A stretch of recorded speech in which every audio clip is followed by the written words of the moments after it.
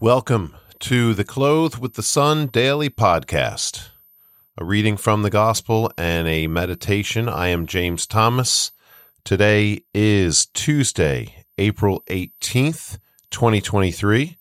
It is the Tuesday of the second week of Easter.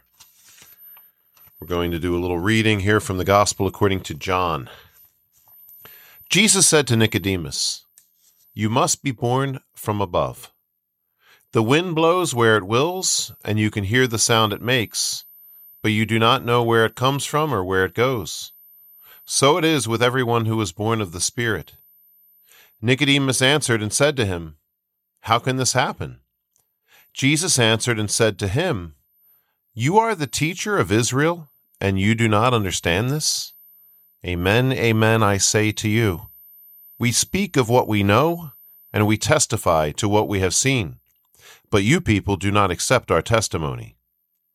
If I tell you about earthly things and you do not believe, how will you believe if I tell you about heavenly things? No one has gone up to heaven except the one who has come down from heaven, the Son of Man. And just as Moses lifted up the serpent in the desert, so must the Son of Man be lifted up, so that everyone who believes in him may have eternal life." So Jesus is in this conversation with Nicodemus. It's a continuation of yesterday. And Nicodemus is, he's to be commended because he's talking to Jesus. He's listening. There is some conversion of heart that appears to be happening there, yet he still does not understand certain things. Hey, who are we to judge because we struggle with our own understanding, and hopefully we're growing. We're getting better as we go. But one thing that Jesus says very clearly here at the end, which is just crucial for the whole thing. Initially it's talking about baptism, the sending of the Spirit, but now he's saying about how he will be lifted up, and he's specifically speaking about his cross, so that everyone who believes in him and follows him may have eternal life. And he compares it to Moses in the desert, lifting up the serpent. People had been bitten by snakes, they were poisoned, and so anyone who looked upon the bronze serpent that Moses had made, that Moses lifted up, those were cured. So it's a great image, great foreshadowing of our Lord. And really, for today's sermon, without going into all kinds of theology about what Jesus is talking about here, I just wanted to talk about Jesus being lifted up. Somebody had said to me a little while back that was the job of the priest, to lift up Jesus. Well, it's not his only job, but it's a great job. It's a very important job. Nobody else gets to do that. And why is it so important? Well, Jesus says it.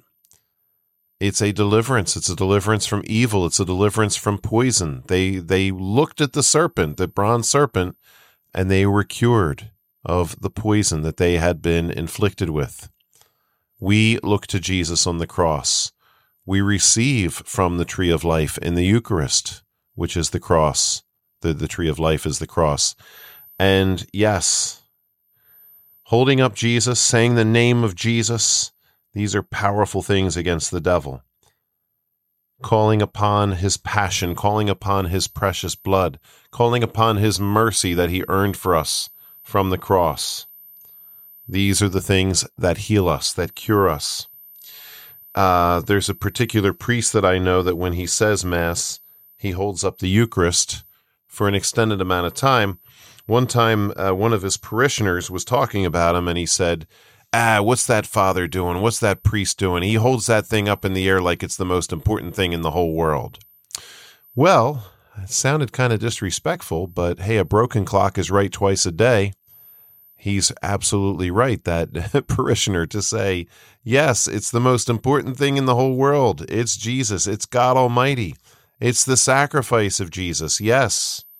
So it's important that we hold up Jesus. Why is it important? I can just think of a couple different stories. One story is, just about holding Jesus up. There was a woman that I used to know when I was younger. She was an elderly woman, and she was a bit of a mystic. Sometimes she would say things that nobody else could know, and we knew that she spent many long hours in prayer.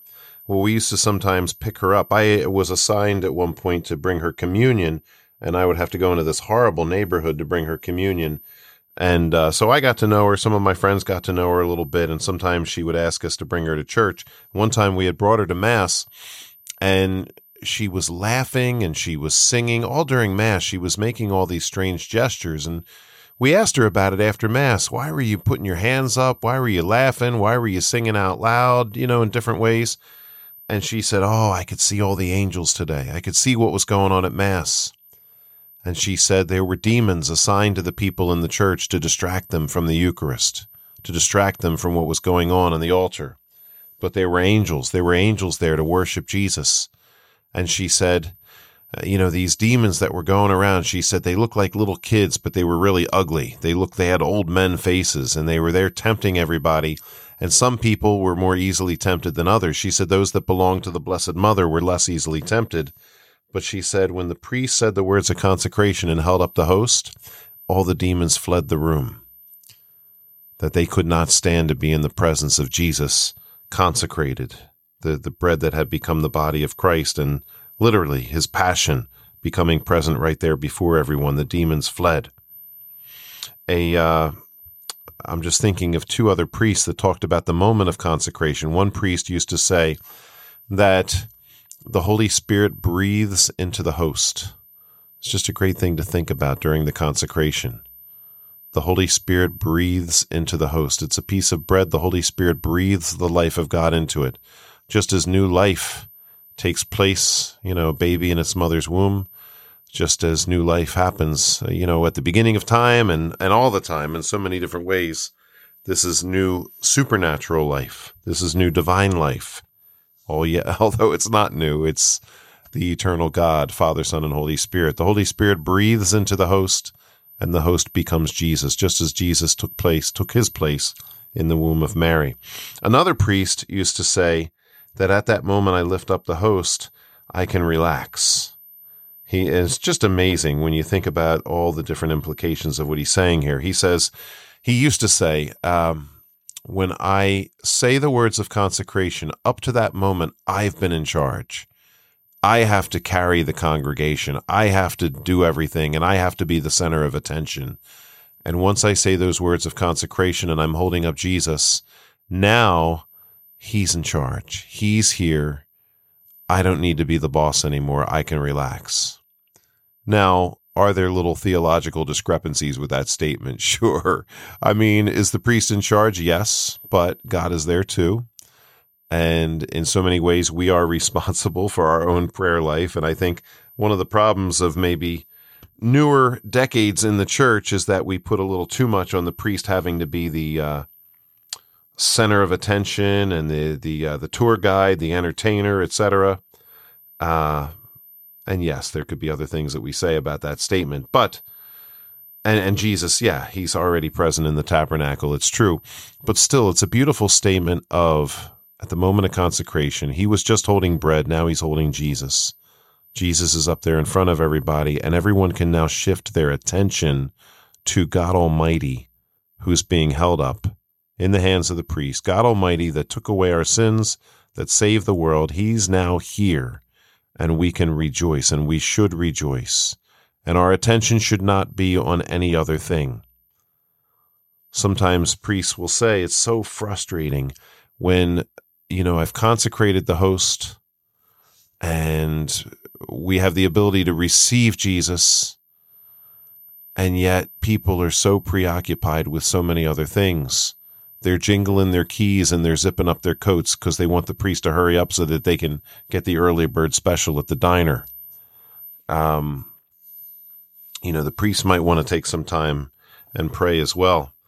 It can be very frustrating. Here we are, we just received Jesus, and I don't know, so many other concerns seem to be more important at that moment. So many other things. I forget exactly what I was going to say, but there's so many different things that come up, which it shouldn't be the case. God Almighty. I mean, what if Jesus came in the flesh as he was here 2,000 years ago? I think we would make a bigger deal about that. We'd at least call the news companies, have the cameras there, right? But Jesus is always there. He comes time after time after time, and he's always there anyway. And yet, as he said in the Divine Mercy Diary, they treat me like I'm a dead object. So, yes, it can be very frustrating. But yes, to focus on the positive, when Jesus is there, he's in charge, and he's always in charge. And we need to just rely upon him. Other stories I can think of, priests, I've heard so many stories like this. Priests taking hosts, consecrated hosts, perhaps in adoration and benediction, to abortion clinics, or to strip clubs, or to tarot card readers. And these places shut down. Why? Because the demons leave when the Eucharist is present. Simply holding up Jesus drives out the evil one and fills the place with light and joy and love and peace. And I'm reminded in the story in the life of St. Anthony, where he would preach in the town square, and there was an atheist man that used to heckle him.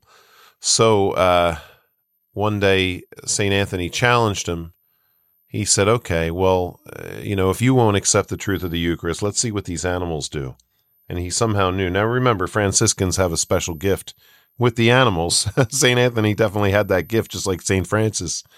But he said, why don't we take these farm animals here, and we won't feed them for a while. We'll make them good and hungry, bring them into the town square, and we'll offer them some food, but we'll also hold the Eucharist up and just see what they do. And it was a miracle that many people witnessed. The animals came into the courtyard. They were starving. There was food there for them, but they first went over to where the Eucharist was, and they bowed down. They bowed their heads, and they did homage to the Eucharist. And then they were dismissed by St. Anthony so that they could go eat. So it's a beautiful miracle in the charisms of the Franciscan order. There are many other stories like that from many Franciscans, but also it's a miracle of the Eucharist.